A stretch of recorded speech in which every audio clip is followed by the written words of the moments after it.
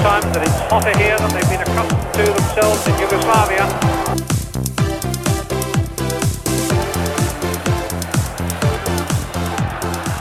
It's Banya 82, day 5. It's the final round of games where the teams are making their debut. 3 more games. My God, they were coming thick and fast. How are you, Kieran? Buenos dias, Rob. We're going to see Kuwait in the World Cup, and that in and of itself is a moment in time that can only be experienced once as of the time we record this. Anyways, Mick Foley, how are you? I'm very good, Rob. I'm very good. Enjoying it to the hilt. Interesting. Yeah, and it's not like there's goals galore today. That's why we have Colin Sheridan on the phone. Colin Sheridan, how are you? Rob, great. My bank account full of Kuwaiti money, and I'm willing to spread their propaganda far and wide. So I'm ready. I was the original taker of the soup, and I'm ready. This is it. It's big. What flavour soup was that? Meze soup. Is that a thing? There's expertise on this show. I'm not sure where it is, but we will find it. We're 5 episodes in. We're still looking for it. It's there somewhere. Well, one thing we are experts on is not too many other people on the face of the planet have rewatched as many games from the 1982 World Cup as we have already. And we're not even, I don't know, Mick, are we a quarter of the way through? I'm trying to do my maths here and I'm slow. No, we're not. We have one more day to go for a quarter. Oh, Lordy, no. Like, I mean, this is only the end of day one, as you said. Like, we're only getting going. First time we see the Kuwaitis. But I'd say now we're on fairly safe ground to say that we're possibly the first people since the game ended that have rewatched Kuwait versus Czechoslovakia outside of the participants. And even then, video machines were fairly thin on the ground at the time, so there's no guarantee that the Czechs and the Kuwaitis watched this match back either. So, I'm not sure, is that a feather in our cap or is that something we need to go to talk to someone about? I'm not sure. But I can guarantee you the Kuwaiti players could afford a VHS player at this time. I'd say they could have afforded broadcast standard Betacam recorders because these boys, while they were amateurs, nominally, they earned some dough qualifying. I found an article, an interview with the captain in Shoot from March of 82. And the questioning from Shoot is, when British fans think of Kuwait, they think of money rather than football. Okay. Are the Kuwaiti players really as well off as we've heard? So the captain's response is, our government is very generous with bonuses when we do well in major competitions. When we won the Gulf Cup in 76, each player received £20,000. For reaching Spain, our bonus was the equivalent of £70,000, a plot of land, a new Mercedes plus some cash. And then he goes on, you're not full-time professionals though. No, although I play for the Kuwait Sporting Club, my job is with the Ministry of Defence. That sounds very Eastern Bloc. I'm in the army team. I've said this multiple times already, Mick, but it seems like every team in this World Cup were away on camps and on months off. It was international football was king. Oh yeah. Well, absolutely. And when you could afford to do it, these boys were doing it. Am I right? It certainly said in the papers at the time anyway that they were on $200,000 a man to make the second phase of Kuwaitis. $200,000 a man. And they had done the obligatory training camp. They'd gone to Portugal where they played a series of club sides in preparation. And how did they get on? I have all of that, Mick. I have all of that info to hand here about their warm-ups. All right, well, let's start. Excellent. Let's just start. We've started. Chile versus Austria to come. That was also on at the same time. Northern Ireland's debut in this competition to follow from there. But first up, well, we've set it up. Let's get stuck into it. Czechoslovakia 1, Kuwait 1. This is another shock. Kieran, another shock. 1-1. Should have been a bigger shock because this is a grave injustice against the Kuwaiti team. They played all the football. And had they had better strikers, they'd have won this 3-4-0. And this is not a bad Czechoslovakian team. There's the remnants of the team that won the 76 European Championship. This team had finished third at the 1980 European Championship. And they get played off the park by Kuwait. And were it not for what I would regard as a very dubious penalty, Czechoslovakia wouldn't be getting any points here. Even though I was delighted to see an old Celtic favourite, Dr. Joe, on the sideline for Czechoslovakia. Yes, Joe Venglas. Apparently, who had a big argument with Carlos Alberto Pereira before the game about training facilities or something else, from Martin Tyler informed us. It's one of those rare rewatches, Colin, from our perspective, where we actually got some English commentary. And sure, listen, it just saves you all that kind of Wikipedia and all the notes research. Martin Tyler just gave us all we needed. It does, but as Kieran touched on there was many touch points in this game that, like, although it was 1982 and it was before most of our times, Rob, there was between Carlos Alberto Pereira and Josef Venglas, there was immediate kind of familiar names that became, more relevant to us in our kind of maybe teenage years following football, etc. But this genuinely, at a kind of surface level glance of performances by teams from that region, has to go down as the greatest as regards what I think of.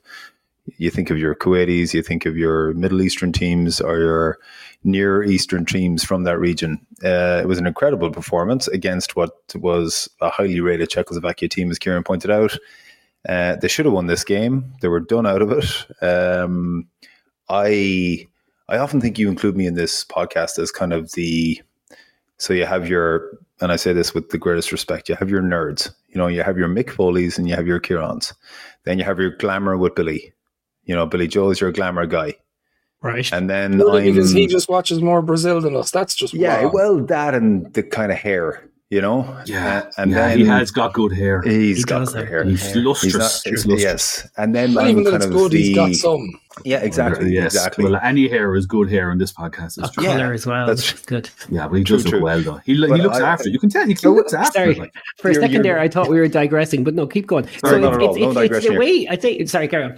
No, but conditioning then, or something. I kind of feel like I'm the guy that when you show The Sixth Sense, the movie The Sixth Sense, and they put somebody in the cinema who has no idea what the ruse is in the movie, like I'm that guy. That's the guy they make the movie for. And this is the guy you make the podcast for, because when I saw that I was watching Kuwait v Czechoslovakia, I was like, okay, I'm getting a 7-1 here, or like a 6-2 or a 4-0 or something.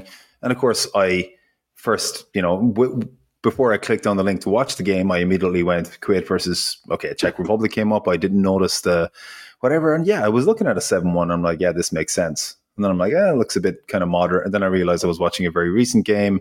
Then I realized I had to go further back. A year ago. Yeah, a year ago. That was the 2006 game, yeah. The Czech Republic should have been the giveaway. It's been halved. Bear with me. So ultimately what I'm saying is I know I'm the fool in all of this. But, this genuinely was a golden era of Kuwaiti football. They won the Asian Cup in 1980 as hosts. Yes. They qualified, they kind of went through qualifying very easily or whatever. So they actually came into this World Cup in pretty good shape. But again, I mean, the World Cup being what it was back then, there would have been very little crossover of teams or playing each other in the in-between seasons between World Cups. So there was an awful lot of ignorance between teams. Surely that's what caught Czechoslovakia out a little bit here. But this was... notwithstanding all of the money that was spoken about, the $200,000 a man to make the second phase, etc., etc. I think Mick has got some brilliant stuff about a camel mascot. But no, this was an incredible performance, and this isn't like, the fact that they were clinging on. They should have won this game, and it completely got me by surprise. So I'm all in on Kuwait. They'd qualified really well out of Asia. I mean, There was two phases. There was a preliminary phase and a playoff phase. And in the preliminary phase, they topped a group that contained South Korea, Malaysia, and Thailand. Those are all countries with massive populations. And South Korea, as we know, is a powerhouse in Asian football. And in the next phase, they've topped a group that included them, China, New Zealand, and Saudi Arabia. There should have been warning signs there. They've invested heavily in football. They've got lots of foreign coaches. I mean, Jeff Hurst is one of Ron Greenwood's England assistants for this World Cup. But immediately afterwards, he's moving to Kuwait to coach there. So they've taken football as their national sport, effectively. Yeah, and I mean, Carlos Alberto Pereira appointing him as manager is a bit of a statement as well. Now, it's his first World Cup. He's going to go on to hold the record, as he does, for the most World Cup appearances as manager, which is 6. but he was also involved with Brazil in 1970, so he's coming with pedigree already, and he seems to tap into something because he just tells them, go for it. That seems to be the message. Just go for it. And is it like, I mean, as Colin mentioned, won the Asian Cup. They won a pile of Gulf Cups between 1970 and 82. They were fifth at the 1980 Olympic Games, lads. And the Olympics seem to matter in football terms in this era. Whereas now we don't give a flying fazoo. But like back then, it seems to have been something of a farm line. Like Poland did very well in 72. And that led on to a golden age for them. So it does seem to matter. Just to go back to a point earlier on that Colin made, you know, when Colin was describing himself there as a fool, Colin, I would definitely take to heart that no one stepped in there to actually correct you on that. I was trying. You know, just take that. Just keep that in mind. Personally, I see you more as the Greek chorus, really, Colin. More of a kind of a Statler and Waldorf kind of maybe a Staldorf, kind of a Staldorf type of. Sort of character. You're sitting back looking at this and going, what the hell? And I think we need that. Yeah, I think we need that. There's a hope for me that I'm more the Kevin Spacey and the Usual Suspects type. You know, I'm going to walk and my limp will disappear as I eventually stroll up the street. But again, noted, Nick, that there was no interruption. Yeah. There's no one walking away from this podcast not limping, let me tell you that much. True.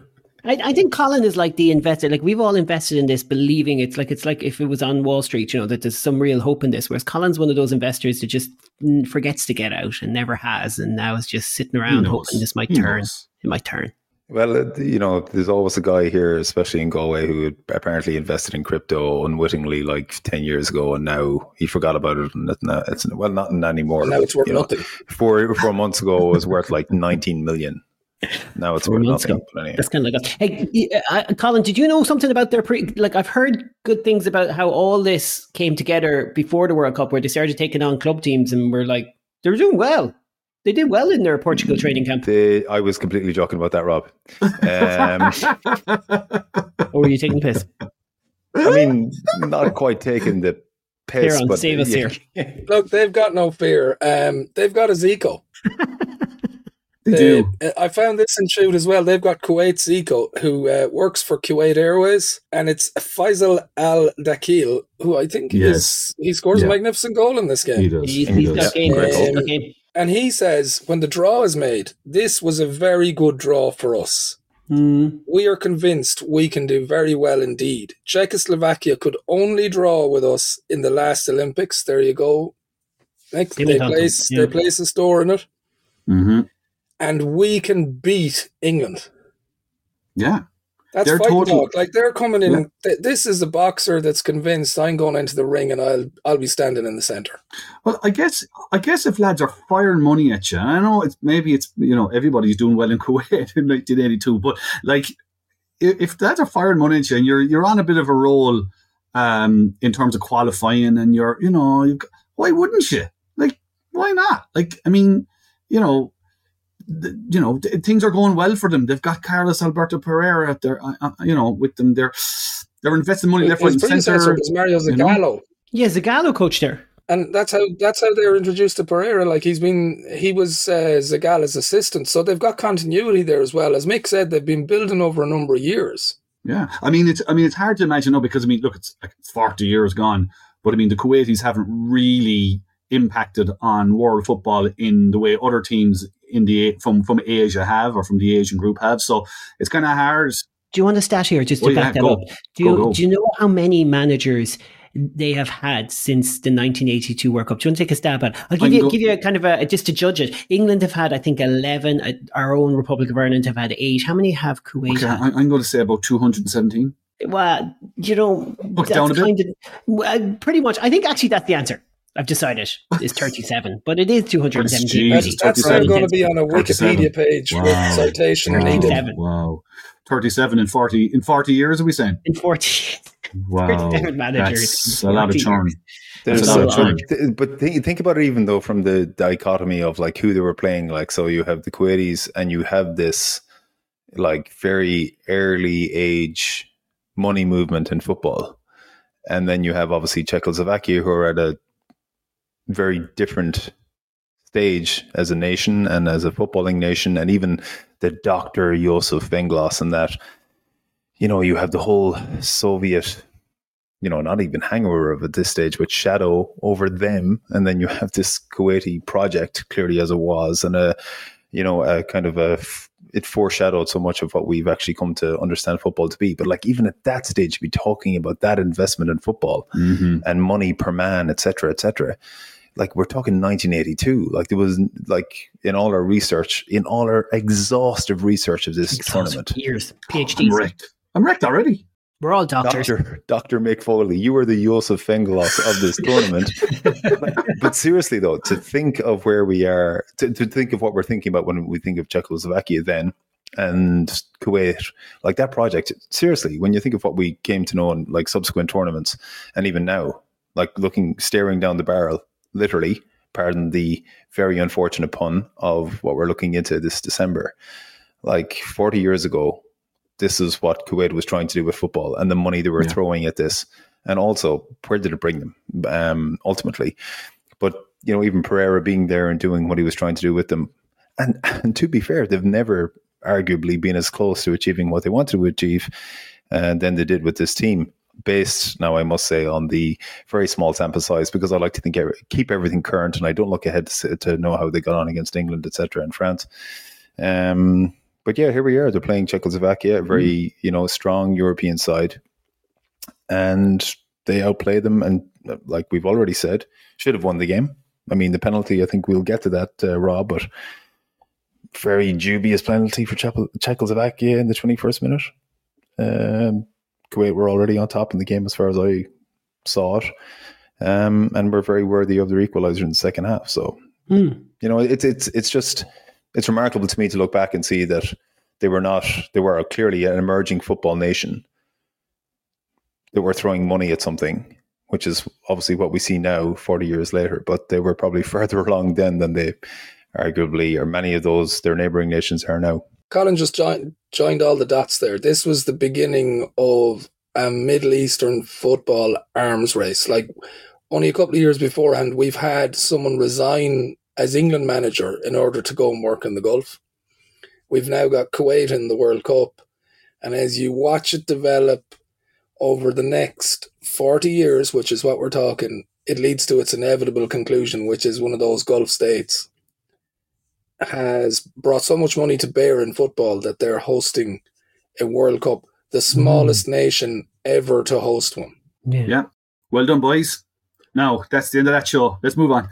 Yeah. You're not going to top that. You're not going to top that. No, lads, you're not going to top that, because that's exactly it. That is exactly it. You draw the line from 82 to 2022, and that's it. It's and as you mentioned, and you can go further back to Don Revie going to the Gulf as well. It's amazing. Just to slightly tweak the conversation slightly, I have to say, right, like, this is not a day of star teams. There are Czechoslovakia, Yugoslavia are there, but like real star teams. Like, but the games are good, aren't they? Like, I mean, I know we'll talk about Northern Yugoslavia and what. Chile Austria is a bloody good game. Like, these strike me. This is why this 82 World Cup is so good, because these are kind of, you know, you can't have a World Cup full of Brazil, Italy's, and so on and so forth. It just doesn't happen, right? So these are the matches that I call like World Cup ballast. You know, you need these are the games that make a World Cup really good. So like Kuwait, Czechoslovakia is totally compelling, like, and Chile, Austria becomes compelling as well as the game goes along. But it's good old fun, isn't it? These matches, good. This was actually quality football, and most of it played by Kuwait, and. It even threw in that there's a penalty and up steps Antonin Panenka to take it. So you've described it already, Kieran. You so want him, but like, you know, the video's the goalkeeper will have done his video analysis on that Betacam player. He's not going to move off the middle, is he? He ain't going nowhere. But he still rolls it in a way that was distinctive. Do you know, it's like it was not your normal penalty either. Yeah, it was really confidently and just lovely pace to it. Nice. It's like one of those snooker shots where you just like slow it down, just let it roll in. I liked it. He's got style. Overall, though, as well as that, Kieran, you mentioned it, he was the one player that was kind of like the beat to them. Something was happening on his feet. Well, he's unfortunate in that, he's become a description now. Yeah. And what I found refreshing was it was the first time I've watched a whole game involving him. Mm-hmm. And boy could play. He got game. And yet, the team that were playing most of the attacking football, Colin, were Kuwait, with some spectacular attacking play at times. My God. Sweeping forward. And think about it, guys. Like, how many times for us as a country that has, gone to a couple of World Cups and not as many, obviously, European championships as we'd like, and we still look back to, we'll say, Ronnie Whelan's goal in 1988. Like, this goal from Kuwait, from Al Dakil in the 58th minute, like, if you ignorantly just looked at the footage and saw the blue jersey, you would genuinely assume it was a goal by, Zico. Yeah. Seriously. And hence absolutely. Why he was being flagged in advance as Kuwait Zico. But I mean... Yeah, Kuwait Zico. Yeah, absolutely. In fairness, though, the keeper makes an absolute hams of it, because as great a strike as it is, it's straight at him. Yeah. And, when you initially look at the footage and the footage is 40 years old, you're kind of looking again and you're trying to see, where did this go into the goal? And it is straight at him. And yeah, but it swerves in the air, totally. It does swerve, but it's like, it's even the build up and the push away from the body, and it's nearly the confidence with which he hits it. And I know we're, clearly stretching a little bit, but I suppose I'm trying to say this is not a goal commensurate with a poor football nation who's like pluckily trying to, keep up with Czechoslovakia. This is a goal with a guy who has the confidence to shoot from like 28 or 30 yards out and bang it into the top corner. Okay, clearly didn't go into the top corner on third and fourth watchings, but it just kind of sits with how they played, and that's where he shot from is ambitious. Yeah, absolutely. It's where he shot from, and they've tried a few from that distance. Now, you may find this amusing. Adidas had an advertising campaign at the time for the Tango football, and the slogan was "Goalkeepers Beware," because they were predicting that you would be able to see movement in the ball that you hadn't heretofore. So I suppose we can give the goalkeeper some a little bit of leeway. Yeah, great goal. I was impressed with the Kuwaiti goalie, actually, Tarabulsi. He was pretty lively character. Apparently, according to the commentator, they say the Kuwaiti journalists were skeptical about his age being given at 35. They thought it was in his 40s, born in Lebanon, brought over. He was good. I was also impressed with the fact that Kuwait finished the game on the front foot, Kieran. This is not just a story of getting level. I mean, they had chances, they had the best chances at the end. No, and with the benefit of hindsight, we now associate Carlos Alberto Pereira with Brazil 94. The kind of scarred remnants of the 82 experiment. Don't ever try that again. Let's get a hard man in midfield. Let's be more conservative in our tactics. Circa 82 is straight out of the Brazil playbook. He's just like, go out and do it, lads. Yeah. He probably suffers, he definitely suffers down the track as a result of what happens to Brazil in this World Cup, and the sort of just I wouldn't even say the reality, because I still can't accept that Brazil couldn't have won a World Cup. Don't ruin it for playing Colin. The way they did in '82. I know. Sorry. Spoiler alert. But don't worry, Colin. Pereira just had to win a World Cup. They can't possibly lose this. They can't. Bruce Willis is dead. What's Colin? Now you've just ruined that movie for me. I love it. So Brazil are the football team that are dead all along, even though we're all mesmerised by them. I like it. I like where we're going with this. All right, let's move on to Chile and Austria, shall we? Though. Before right. You said they were the same time, Rob. And this is another one of these anomalies of the 1982 World Cup. There was a half an hour between kickoffs. This World Cup was not designed for television. Number of good games that are on at exactly the same time, and the number of the staggered. It's bewildering. Chile 0, Austria 1. We got Canadian television coverage as well, Mick. So Chile versus Austria. It reminded me of one of those, changing sports here, but when you watch Rugby World Cup games from the 1990s and there's just terraces and fences and ropes. That's what it felt like. The crowd were just being polite not to come onto the pitch. It wasn't that they were being kept from coming on. And the moment tackling as well. Exactly. Which is, very prevalent. There is a bit of that in it as well. There is a bit of that. But the commentary makes this game. They were very good. Like if you're going to seek this game out, watch the Canadian coverage, because the soccer marketplace was one that stood out for me. He's worth, they say, $2 million on the soccer marketplace, and I just had this idea of there's like an eBay for players in 1982. There was one or two fouls on the play as well, but I enjoyed the boys, and the CBC, wasn't it? CBC Sports? CBC, yeah. Hey. And actually, the co-commentator is a brilliant analyst. Can you remember his name? Yeah, he's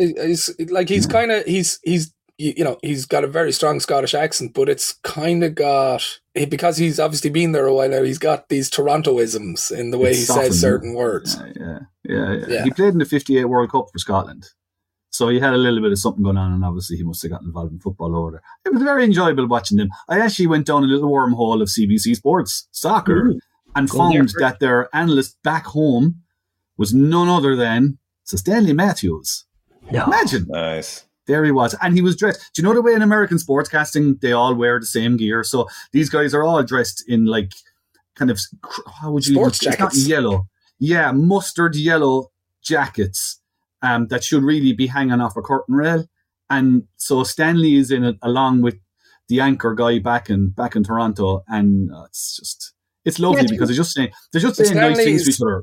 Stanley in that clip does look like a Jerry Anderson puppet in his mannerisms and in the way he replies to questions. Stanley Matthews is go.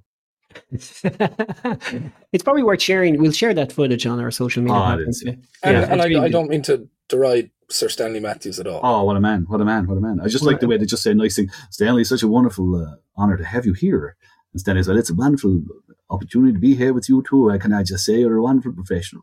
And it's just, why was that never said? Accent I've ever heard. I know, yeah. He sounds nothing like that. That's why you go watch the clip. This is a bloody good game, though. This is a very enjoyable game once it gets going.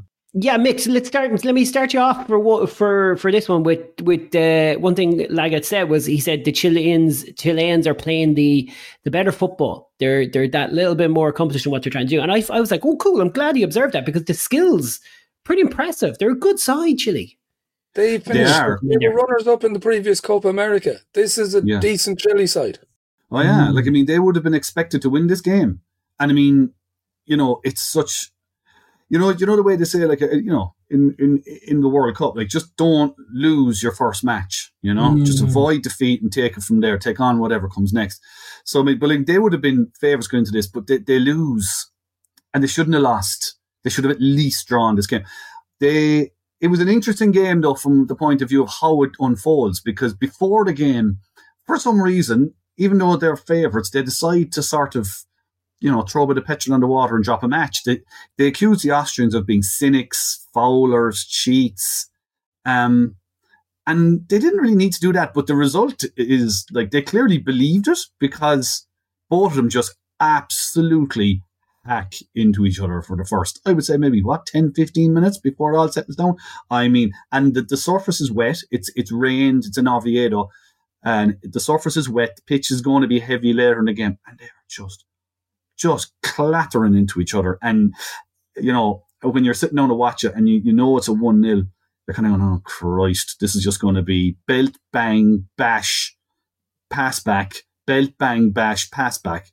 But luckily, it opens up really well, and the conditions actually play into it by the end, because, the Austrians score a lovely goal, and then the Chileans are just coming after them in the second half, and it's just they're hanging on. The Chileans are even hanging on in terms of energy and stuff, and it just becomes this absolute.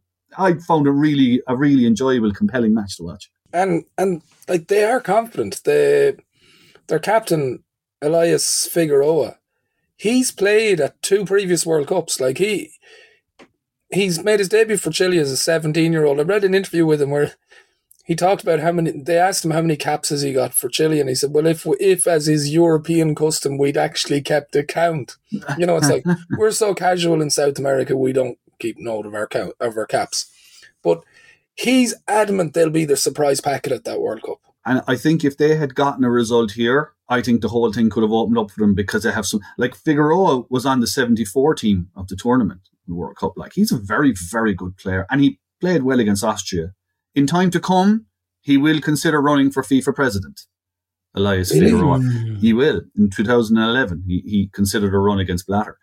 They're actually a very interesting team. Looking back now, from 40 years later, the Chilean team is full of interesting people. You mentioned the Kuwaiti Zico earlier. Well, they had the Chilean Maradona, Yanez, who, again, gets beaten around the place as skillful players. That's what happened. As was wont in those days.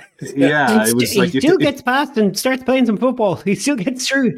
Once the initial barrage subsides and he can find some space, he does a lot of damage. He's a very good player. Apparently, he was checked for a heart issue before the tournament. No problem. He went along.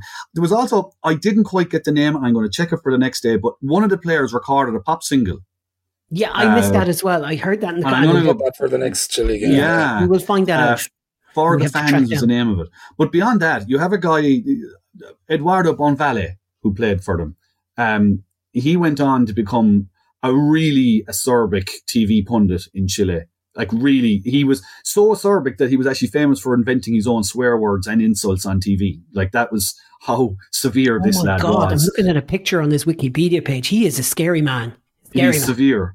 He's severe, like, tough dude. Tough dude. Not with us anymore, sadly, but he was something else. And we can talk about Carlos Caselli at some stage. Unfortunately, in this game, he's involved. World Cups don't suit Caselli. He's clearly a good player from what we see here, but he's the very first player in 1974. He becomes the very, very first player to be actually issued with a red card in a match. So he's sent off for Chile in the 74 World Cup, and in this one, he missed a penalty. He misses a penalty. I was going to say at a key moment, but sure. He might be the unluckiest player in World Cup history, and the squad number they give him is 13. Jesus. Like, don't let that guy take the penalty if he's wearing 13 and you're in any ways, This is 8 years into Pinochet's Chile. Like, what does that mean?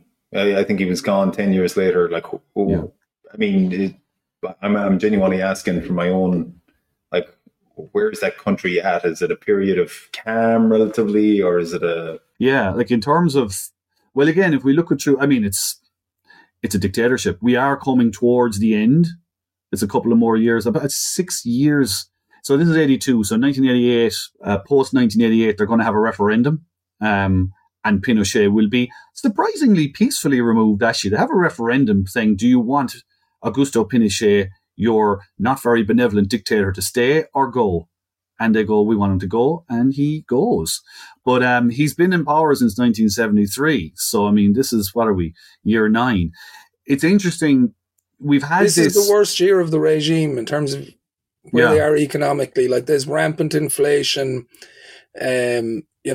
The IMF are trying to intervene in the country. Like, this is, in terms of the deprivation that the public are suffering, this is the lowest point. I mean, as you say, it's relatively peacefully they get rid of him, but he goes out basically with an immunity. Like, he's going to be a senator for life. That's the deal he strikes.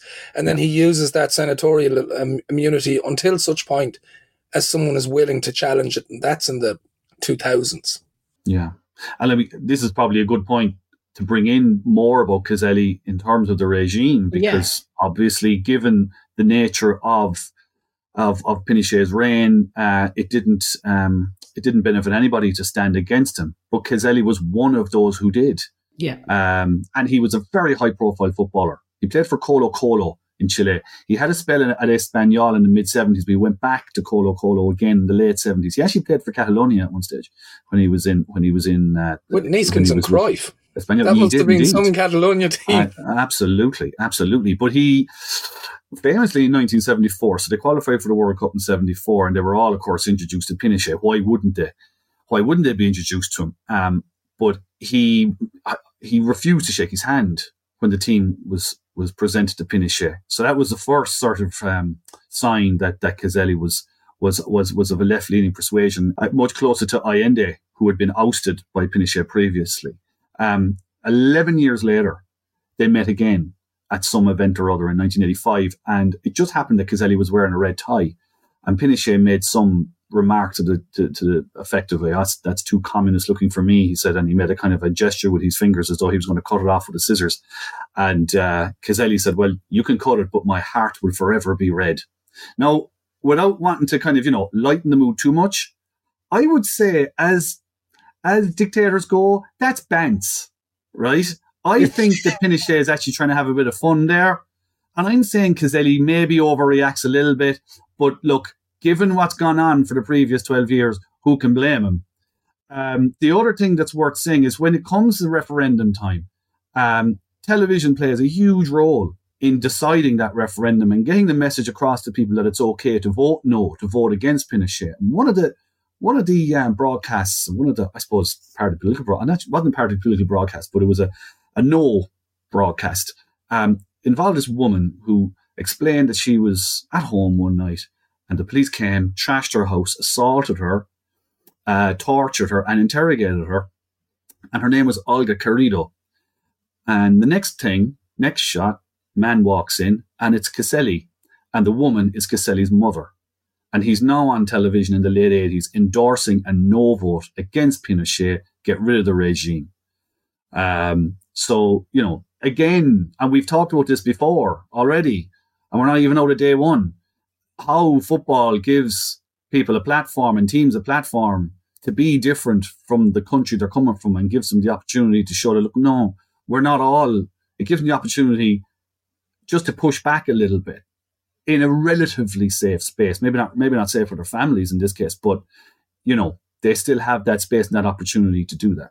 Quickly on the game. First of all, Colin, one of the things that I noticed about watching this in these moments is like, when these tackles are flying in, when the passes do get away, the game can be absolutely frenetic in those days. The violence creates these unbelievable breaks of excitement. So it's like, bad tackle, another sliding tackle, but he just gets the pass away. And now it's like a 4-on-2 and it's electric. And Chile kind of kept it alive and Austria, though, just found a way. No, that's it, Rob. It's like impossible. Like when you're looking at the game, you feel like you're watching a highlights package, even though it's the entire game, because it's like, as you say, one tackle leads to, another, and you're like, this is an impossible tempo to keep up.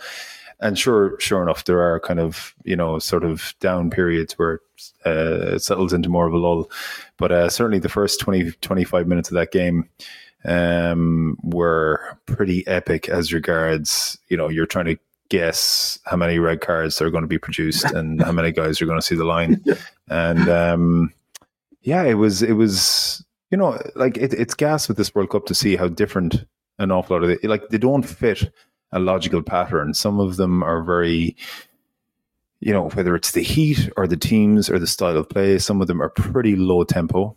And then you have a game like this, which is just, and like between two teams, by the way, who are like so different in their approach and so different, I suppose, philosophically. And then you have the South American meets the pragmatic sort of mid-Eastern European team, and yet here we have this sort of clashes of styles, and it's just absolutely cracked, and it doesn't slow down for quite a long time. And I agree with what you were saying in that Chile, for my money at least, looked quite good for long periods of this. And should have pushed down a bit more, I felt, in the game. They looked like a team that could do something at the World Cup if they could just avoid defeat. But to be fair to the Austrians, like the goal they get from Walter Schachner, which is after 20 minutes, cross from the right, it's a beautiful glancing header. And it's from a bit of a distance out as well. But it just bounces and skids up and into the corner of the net. It's a terrific goal. He actually has a tremendous game, Schachner. He's playing up front for Austria. He's in the form of his life coming into this World Cup, isn't he? He is flying. He is in such form, in fact.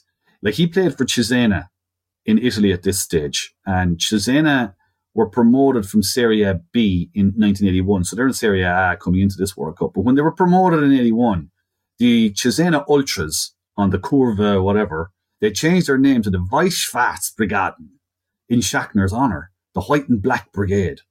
Because he's flying for his club, he's flying for Austria, and he flies at Chile all day. Even, when Chile do push back and Yanez starts to really do his magic, Schachner is a constant threat. And by the end of it, it's not that you think that Chile deserve to win. It's just like it's a draw. They don't deserve to lose because the Austrians bring an awful lot to this. Well, Colin's right. It's that beautiful clash of styles. And the last 10 minutes is just, it's like rope-a-dope because the two of them, their legs are gone. Like their legs are gone. It gets scrappy a bit. It gets tough, but there's still chances. The Chilean goalkeeper makes some amazing saves, but also drops a load of balls in the box from anything coming in from the flanks. He's under pressure. And you realise that anything is possible. And Colin, I was a bit like you with the Kuwaiti game. I was a bit like this. I thought this was a score draw. I thought it was 1-1. So up until the last minute, I'm waiting for Chile to score. So that was great. That was great to have that. I'm going to do that more often. Not look at the results. Good idea when you're watching matches. But it's just one of those. But it was one of those moments for Chile. I'd say not winning that game must have knocked absolute hell out of them because it was a match that they probably needed to win in the heel of the hunt. It has to be said, Austria were good as well. I mean, we're saying Chile probably deserved to win. I don't know. Austria did hit the post. Schachner hit the post near the end as well. He was just causing untold damage. So, in fairness, this is probably their best moment because, there's some bad moments to come for them. That was the other thing, actually. That was the other thing that happened as well, actually, in terms of just adding to the drama the last 2 minutes. There was a power cut at the stadium. So you're watching it and suddenly the light goes dimmer and it's like, what's after happening now? And it's a power cut. It was in Oviedo. It's the smallest ground at the 82 World Cup. The capacity was 23,500. It was not full. Another one that was built and literally finished like 2 hours before they let people in or something, and was subsequently torn down. And it's an expression we've been using a lot. The old Spinal Tap. Don't go look for it. It's not there anymore.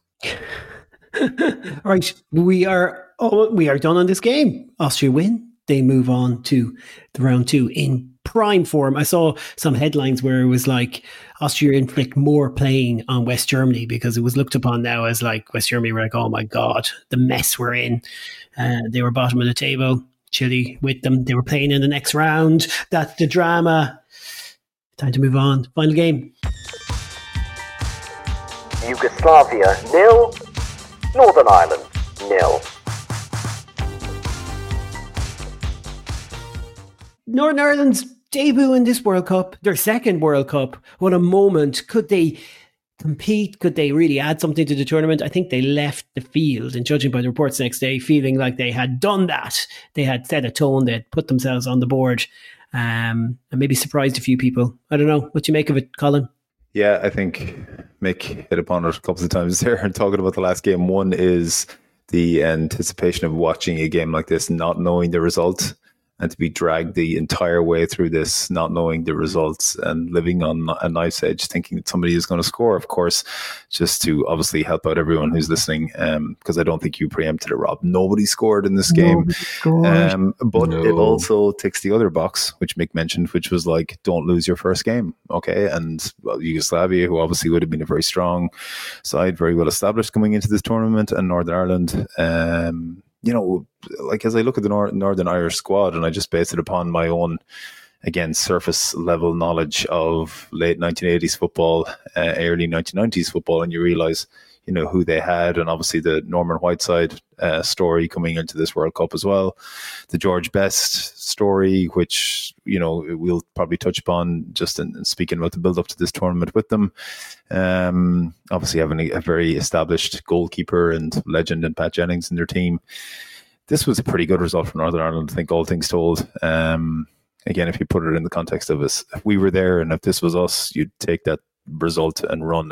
I mean, by we and us, I mean, obviously, if the Republic of Ireland had qualified and we had this draw, he would have taken that result and ran. So, all things considered, while Yugoslavia, to my mind, had better chances, this was a pretty good result for our fellow countrymen, Northern Ireland. Yeah, all things considered. Can't say an awful lot more than that. Under siege for the first 20 minutes of this game. Yeah, I mean, it was terrifying for them, I'd say. Terrifying. Yeah, absolutely terrifying. Like, I mean, they just... Like, it's interesting, and this will happen, and it's understandable. The Northern Ireland story at the 1982 World Cup inevitably has always been narrowed down to one game. The key one that they win in a couple of games' time. And it is like everything sprouts off of that when you talk about Northern Ireland at the 1982 World Cup. But this is the beauty of doing something like this. You go back and you look at the other matches, right? So like the Yugoslavia game, I would say, and I'll put meat on the bones of this, but just to say it at the top, I would say that the first half an hour of this Yugoslavia game is possibly the key period of Northern Ireland's entire World Cup, because they are battered. They are all over the place. They are getting pulled apart by a team that is technically superior, more confident, and more used to this level of football. They look like New Zealand for 20 odd minutes. And that's not being insulting to New Zealand either. At one point, there were lots of chances, but at one point a ball goes across the Northern Ireland box and there are about a half a dozen Northern Ireland players standing in the 6-yard box and none of them know what to do. They're just, one of them might have jumped, and I'm going to say it's probably Chris Nicholl, the centre half who was playing for Southampton at the time. But the rest of them were just kind of standing there. And I would say that Billy Bingham, the manager, just wanted to get him into the dressing room and sort them out, because coming into the tournament, their form was bad. And I'm saying this because I want to get away from the romance of the Northern Ireland story, because there's plenty of it. And by the time we end this conversation, we'll be in a better place. But coming into this tournament, their form is bad. Billy Bingham, their preparation, and we were talking earlier about camps and such. They go to Brighton for 12 days, right? Brighton. And they're down on the south coast of England. And Bingham says to them, look, they haven't won a match since November 1981 when they qualified for the bloody thing. And he says to them, it's just not acceptable. Like, what's happened from November to now has not been acceptable. And we're picking the team now on the basis of what we're going to see from here on. He's laying down the law. Even in the press before the game, he's laying it down. He says, we have just got to win this one to stand any chance of making the second phase. If we lose, we may as well go home. Right? So if he's saying that in public, in that era, that's what he's saying in private as well. He's laying the law down. So in the first 25 minutes, they go out and they get battered. But they don't concede.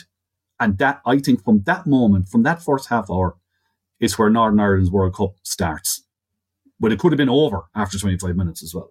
There's a moment early on, I think, where Safet Susic, the Yugoslav attacking midfielder, I think he played for PSG at the time, and he dances through 3 or 4 Northern Irish players. Had he scored, he shot from outside the box. Had he scored, it would have been one of the goals of the tournament. But it's one of those weird ones where the attempts at tackling, even by the Northern Irish players, fit neatly into what Mick is saying there, where they just look completely desperate, as in like out of their depth. Totally out of their depth. Had he scored, it would have been an absolutely fantastic goal. But even the way he kind of turns around and runs back to the centre circle is like, well, okay, there's going to be more of this. There's going to be more. It's going to work out. Now they do find their feet, and they do kind of, they manage to have their own chances as the game goes on. But they look like a team completely out of their depth in the first 20-30 minutes or so. So I think again, just reinforcing what Mick was saying, like to get a point out of this game, to get a draw out of this game was a incredible achievement, I think. But even those chances are so much on the counter attack.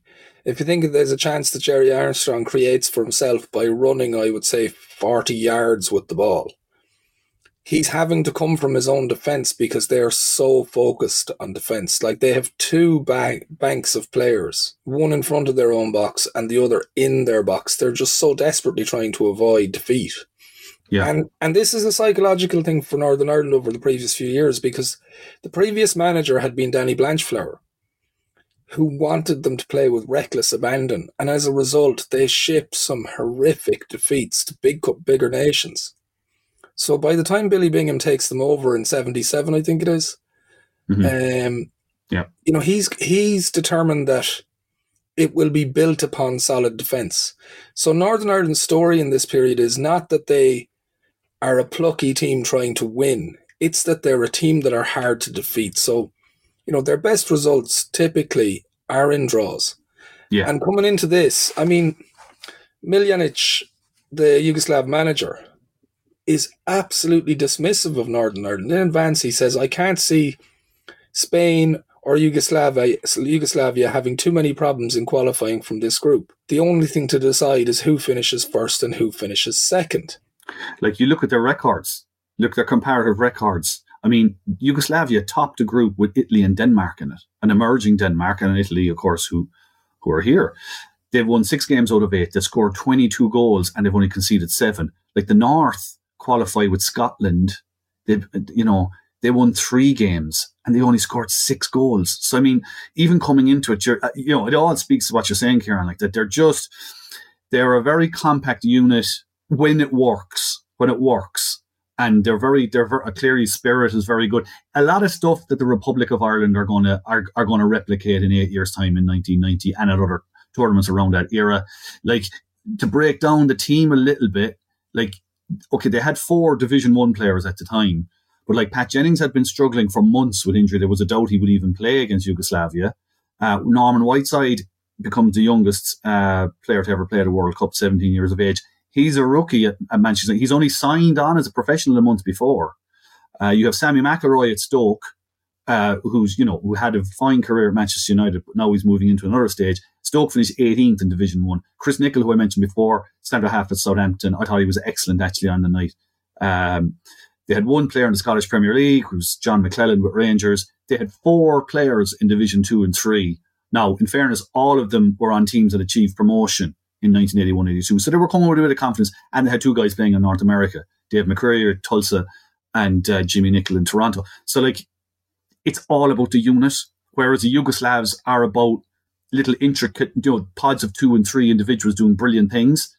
But as the game goes on, and certainly you get to half time, and it's 0-0. By the way, of the 3 games, it is the poorest game by quite a distance. But maybe we get to those comparisons in the papers the following day in a minute. It's interesting to see the comparisons. But like they get to halftime, and you can see in the second half that something is happening with them, all right. Whether it's the Yugoslavs definitely get tired. They're not as fit. I don't think they're as fit as Northern Ireland are, but they're just something happens with the North. They start to get a bit of a foothold in midfield. Norman Whiteside starts to really throw himself around. I mean, he could have been taken to jail for one. He got a yellow card. Yeah. And I mean, he kicked the guy twice. He could have been taken to jail for it. But I mean, he really gets into it. Sammy McElroy plays well. Nicholl plays well. Jimmy Nicholl at right back plays well. And they just shut the Yugoslavs down. By the end, the Yugoslavs are nearly out of ideas. Again, when you think about it in the context of the Republic of Ireland a bunch of years later, quite similar. Just wearing a team down to the point where they go, we're just out of ideas, and when can we get off the field? They are a team that ride their luck and have done through qualifying. So this game is very similar. Their first game in qualifying is away to Israel. And actually, in that game, they're struggling too. Like, they can't get it together. And then there's I think a floodlight failure. Mm-hmm. And they all kind of get to regroup while that's being repaired and say, right, lads, what are we going to do? And they build from there. And that's how they build this defensive tenacity. But in the group itself, for qualifying, things go their way. Like, Israel and Sweden are eliminated from contention very early on. But those 2 teams gift opportunity to Northern Ireland because they both beat Portugal in the qualifying, which effectively removes the team that you would have expected to finish second rather than Northern Ireland from contention in that group. So you can see in this game, when they survived the early battering from Yugoslavia, that they're going to grow in confidence from that.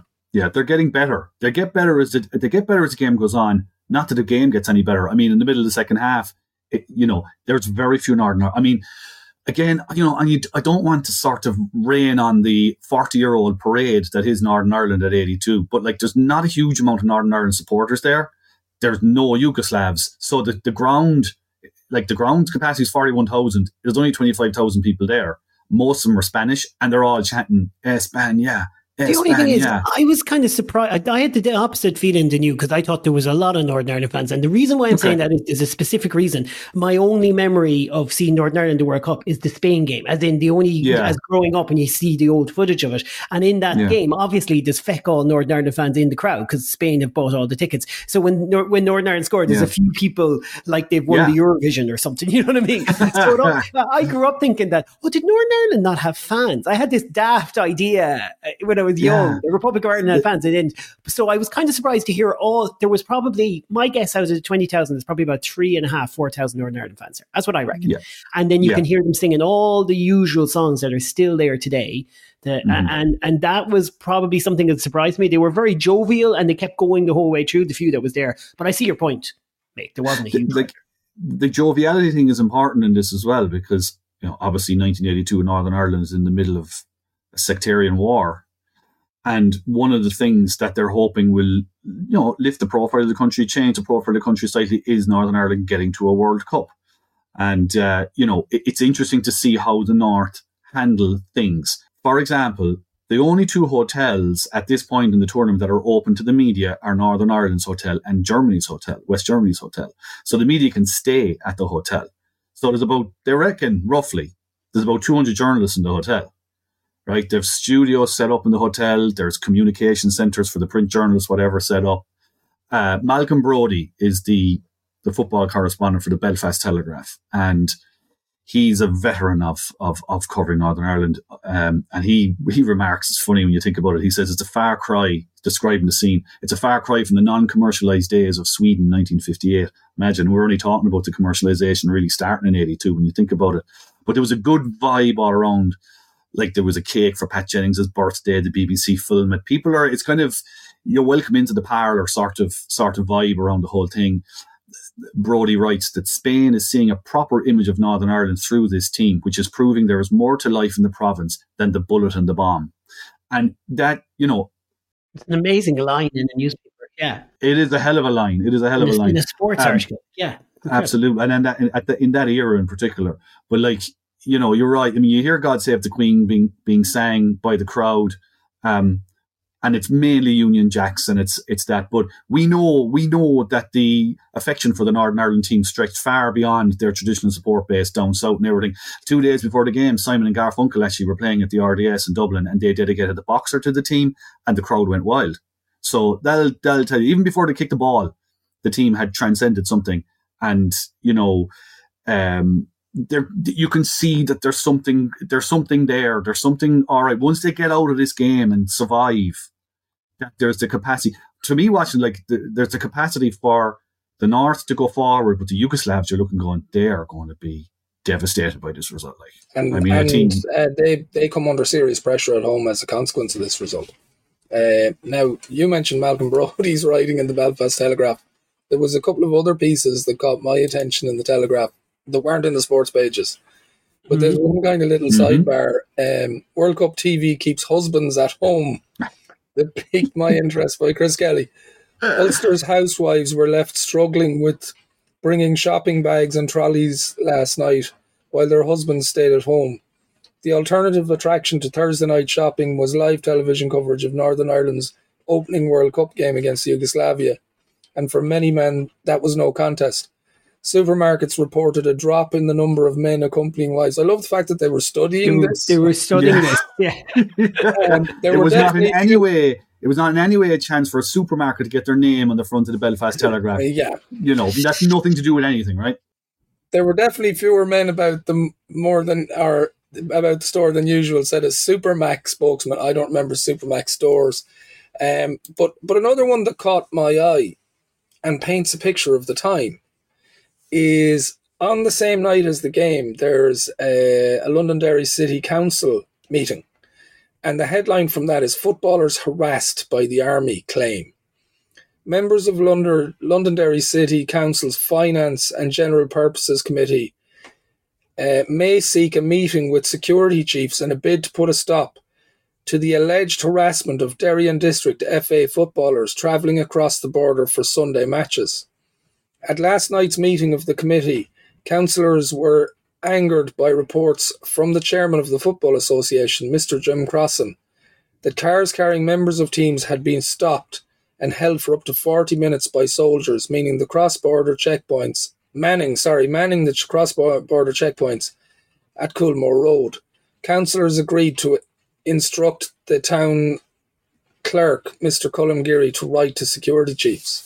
So, and one of the responses that comes in this is from Councillor Gregory Campbell, who said the only reason he could think of which would make the Army repeatedly stopped Darien district teams was if they suspected some of the members of being involved in certain activities. You know, so that's the backdrop. You know, Yeah.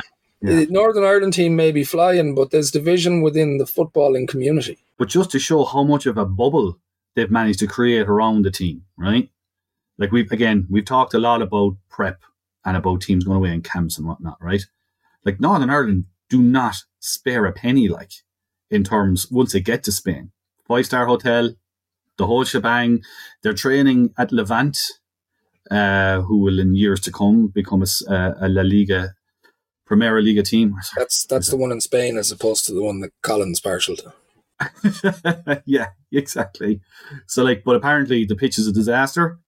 The first day of training, they go down, grass isn't cut, and someone needs to pay the electricity bill because it hasn't been paid, so there's no power in the ground. But they managed to get over all of that.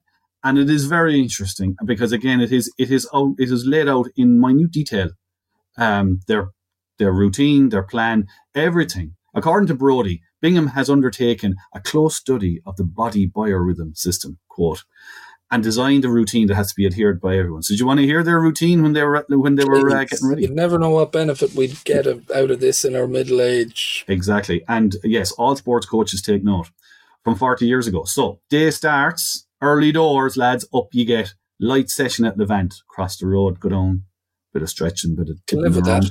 Right? Light session in Spain, I'll go for that. Yeah. All my sessions. Before it gets too hot, though, because you remember, it is boiling. On the night, I think it was like 90 degrees Fahrenheit or something. You know, it was another roasting night. So to avoid that stuff during the day, exercises in the hotel, players split into 2 groups. Then, all our favourite part of the day, siesta.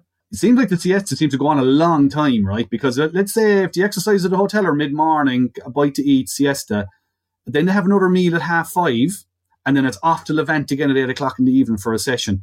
Why 8 o'clock? Because that's the kick-off time roughly for their games. So they're acclimatizing. Other rules, plenty of fruit juices. I have to say actually, these rules now that I'm going to mention that are applied to the Northern Ireland football team while they're there, I'll be honest, it sounds a little bit like rules before you go into an orgy. Other rules, plenty of fruit juices. I see it going there, okay. Okay. Plenty of fruit juices, wear as little as possible, and take a mix of salt and glucose before any game, stroke encounter. So, you know. Like, you definitely want to spend a weekend with you, Mick. It's a hell of a scene, let me tell you. The glucose. On top of that, right, and I don't mean to labour the point, but I got to get these out there, right? So Dr. Jack Balmer is the team doctor. What a great name, by the way. Dr. Jack Balmer. He was the Northern Ireland team doctor, bless him. How did he not bring out a Balmer Bam product afterwards? Balmer Bam. He had more rules, right? So here are the rules, right? Number 1, lads, eat food that you're used to. Fair enough. 2, avoid tapas. It's oily. 3, wash all fruit. Do not eat fruit till peeled. 4, drink lots of still water, not fizzy. Back off from the Schweppes. 5, double your salt intake. That'll be good for the orgy. 6, take 2 or 3 hours after a heavy meal before training, etc. Right? What's the etc.? That's carrying a hell of a weight. 7, avoid alcohol, especially around midday. Ooh. Wise words. 8, no uncooked food. For example, salad, ice cream, or uncooked fruit. So you're good with the stewed apple, right? But don't be going near any real ones, right? And number 9... So if you're having ice cream, it's got to be baked Alaska. That's basically what they're saying. At least 45 minutes in the oven for that ice cream. And number 9, the last one, bottled water only for brushing teeth. Don't use... This is solid. Yeah. Like, you think of Eamon Coughlin and the Sudocrem episode, like whatever when he shaved his legs before the World Championship, and listen, different story, different time, isn't there? But point is though, it's 1980, like, one day at a time. Well, it is kind of the whole don't do it, like eat foods, like this is the sort of stuff you could spin into like a 400-page opus of leadership. There's 9 chapters right there. 9 chapters. There is where he's just like, hey, we've got bits to do, so we're almost done. Kira, I have a little sidebar. Yeah. Before we do Team of the Week or after? Well, we'll do Team of the Week shortly, but just on Stafford Susic, Billy Joel's favourite player. Wasn't he lovely to watch? Wasn't he great? Yeah, wasn't Italian, and apparently he was on his way to an Italian club, but he was barred from moving to Serie A because apparently Safet Susic, the Yugoslav World Cup striker, is in trouble with the Italian FA after assuring each club that he was entirely a free agent with no commitments. He signed first for Inter and then for Torino. Now he has been barred from joining any Italian club next season. How was he ever going to make that work? Oh, Susic, you rogue, you rascal, you Slavic rapscallion, you. Team of the day. Only Mick is taking this seriously. He's the only one popping into the WhatsApp group with a team. Mick, I like. Thank you. Well done. So your team just formed the team. Thank you. I'm just trying to get people thinking, but they don't seem to be thinking. They don't. All right, throw it out there, and we'll do what we normally do. We'll either agree or eliminate. This is our starting default team. And now I got the new pronunciations here. Concilia. Is it Concilia? Yeah, the Austrian goalkeeper made some great saves. He did. Fully agree. Brilliant. Pat Jennings would have been my goalkeeper, so that's my first change. He would have been my two, Kieran. Pat Jennings did. Sorry, Mick, you lost. Okay. I went to trouble of picking a team, and they get to pick it then. Well, it's a committee. No, we have a veto. This reminds me of a horse designed by a committee as a camel, which brings us back, of course, to Kuwaitis. Do you know, by the way, before we go any further, that the Kuwaitis, you may laugh, but you'll be glad when you know this, the Kuwaitis had a camel mascot at every game. Wow. They brought him in from Morocco, as you would, because it's only a tiny little bit on the map. Look, it's tiny. It's not even the size of your thumb to go across. They brought the camel over and they paraded him before every game. So now, there we go. Now, that's the paper Maybe we should have a mascot of the day. And maybe we put the camel on the team of the day. It's been a better day than that yet now, isn't it? Park the camel, as they say in those days. Jimmy Nicholl and Chris Nicholl. You mentioned them both with real enthusiasm. Yeah, I thought Chris Nicholl was very, very good, and Jimmy Nicholl was good at right back. It's anybody else from the other games? No, I wouldn't disagree with those. No, happy. Yeah. All right. We got two Kuwaitis in there, Majouf and Al Yazim. Well, they deserve it. They battle well. I'm going to defer to the boys on this one. I wouldn't dispute that either. I thought they were solid. Yeah, okay, we can. I did think Jurkamik was good for Czechoslovakia, but I'm not going to fight to get him in there. Sorry. Yanis is in there. That's fine by me. Once he's in there, Susic has to be in there. So there are two that I don't think anyone's going to disagree with. Who else have you got in there? Prohaska from Austria. He sat in the middle. He was a guy so the Austrians kind of moved people around a lot in that team, but he sat in the middle all day and just passed the ball around. I'd say he scarcely gave it away. So he was just solid. But again, I would yield to any Kuwaitis who tore it up for anybody else. Kuwaiti Zico to appear in this, but he's coming up. He's there. Well, Shakhtar's up front as well. I mean, if Shakhtar wasn't, Shakhtar and Yanis were the two I said had to be on it, and they're there. So I'm kind of happy enough with that. You've gone for Vujovic from Yugoslavia. Vujovic. Sorry, guys, my pronunciations are letting me down there. Vujovic from Yugoslavia. Yeah. I'm sorry to have to leave out Norman Whiteside, who was described by our friend Malcolm Brodie, the great Malcolm Brodie, who said it was, quote, certainly nobody in post-war Irish football has ever made a debut of such elegance, class and impact. That was Malcolm Brodie on Norman Whiteside's performance against Yugoslavia. I do not want to beat down on Norman Whiteside because he did some great things in that game, but I'm not sure elegance and class entirely came into it. And even off the top of my head, I can think of about 3 other Irish players who had debuts that were more impactful and classier probably than his. Liam Brady against the USSR in 1974 comes to mind. John Giles against Sweden in 1959.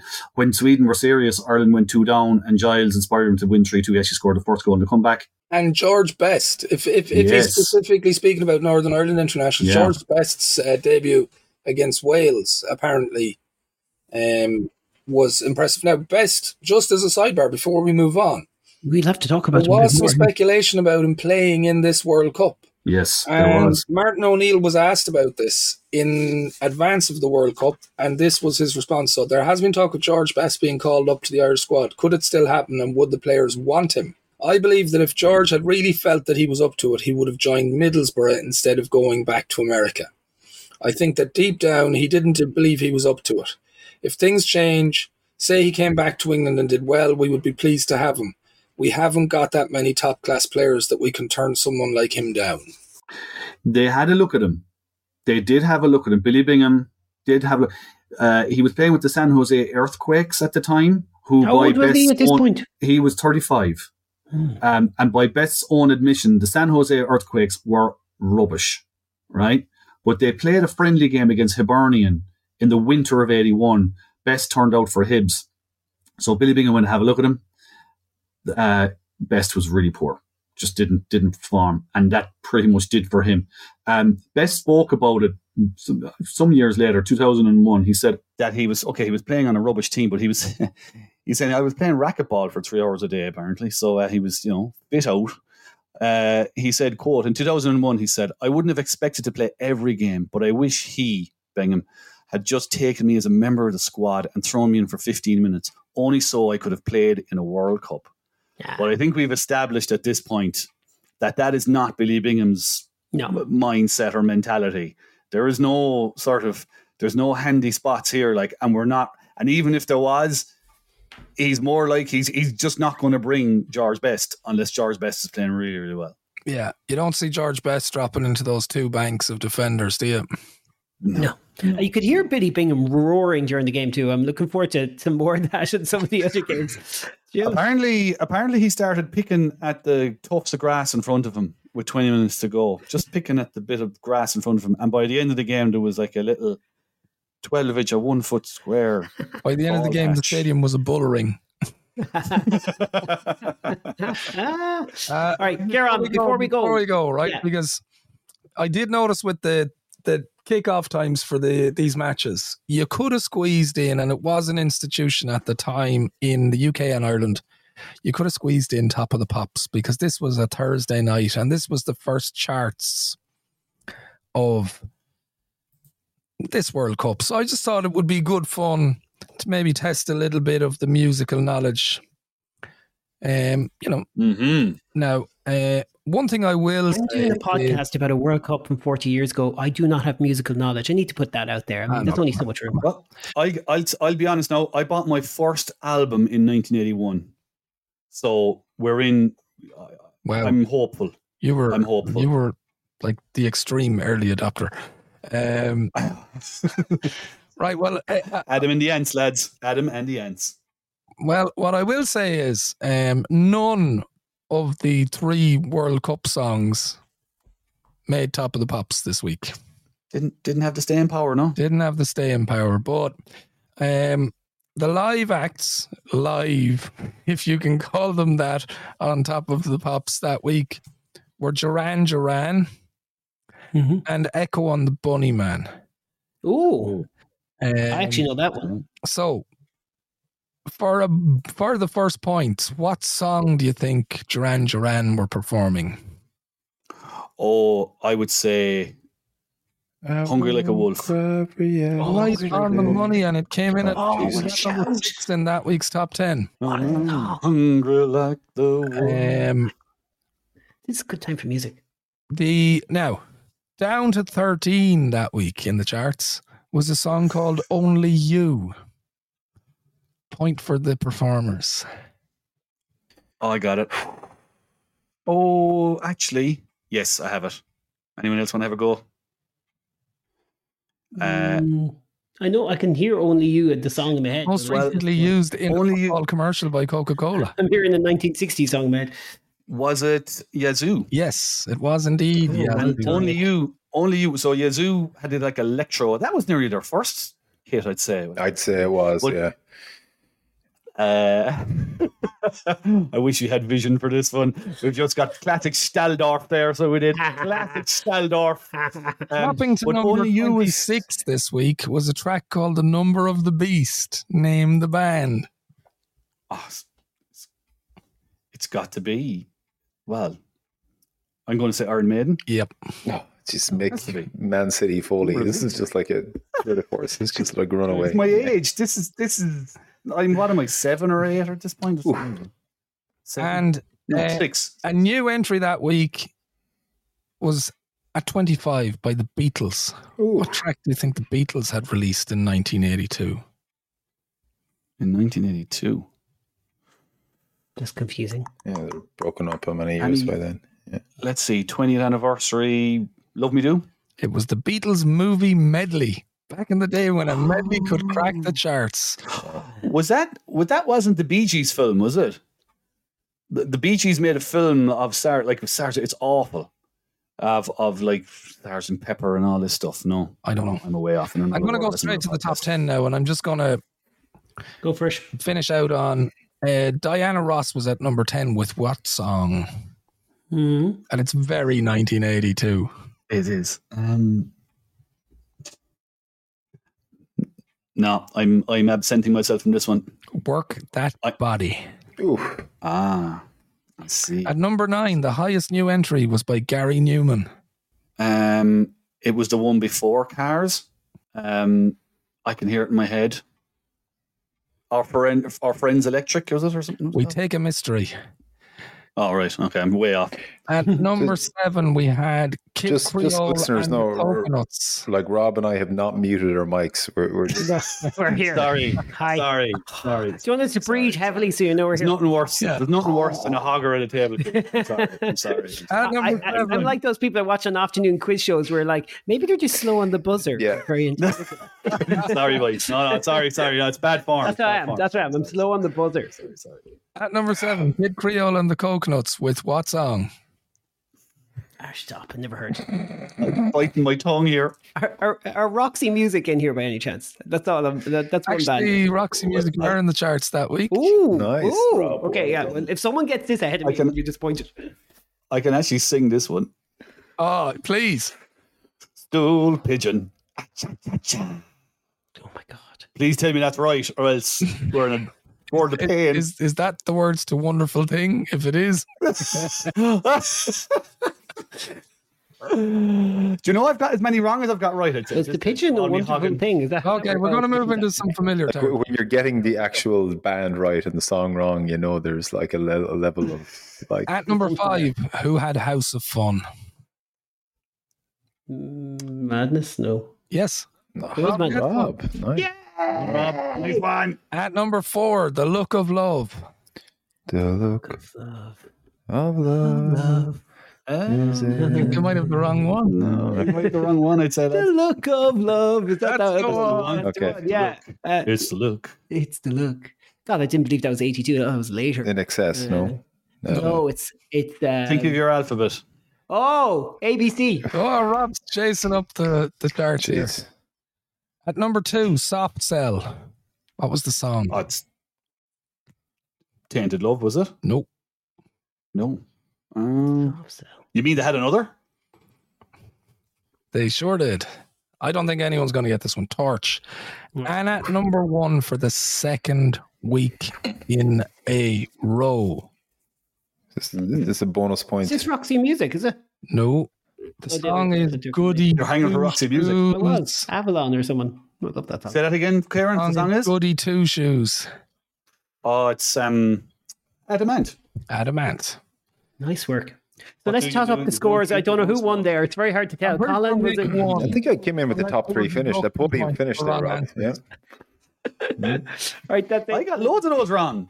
I'd say Rob, your House of Fun might have got you. Well, if we were playing some sort of quiz where you lose points that you have if you get it wrong, I could have gone to the top 2. Yeah. Negative marking, did they call it that? Anyways, enough of that. We're out of here. What about the next goal wins? Oh, yeah, go for it. Who was at number 14? Oh, With I Roxy Want Music. Candy? With I Want. Say that again. Who was at number 14 with I Want Candy? Gee, I haven't a clue. No, I can't remember. The answer is Bow Wow Wow, and on that I think we should say Colin's the adios. winner. Brazil are back tomorrow. Billy, watch them. Oh, Kevin Corcoran's back because they're playing Scotland. I'm sure that's going to go really well for Scotland. Argentina's coach was saying, Cesar Menotti was putting Diego Maradona up front. The boy has told me he's going to play beautifully. That's the quote. That is the actual quote of the day. Also, Argentine midfielder of the RGLAs confirmed last night, I want to play for Paris Saint-Germain next season. I certainly won't be with Spurs after what happened in the Falklands. Full stop. nice. These press conferences were pretty amazing in those days. That's it from us today. Argentina-Hungary is one of the other games Forget about tomorrow. Italy-Peru, Rob. Italy-Peru. We'll put you on that one, Kieran. I just swap lives with Colin Sheridan and Melvin and Glass. You can't do it every day, Tony. You do it the next day.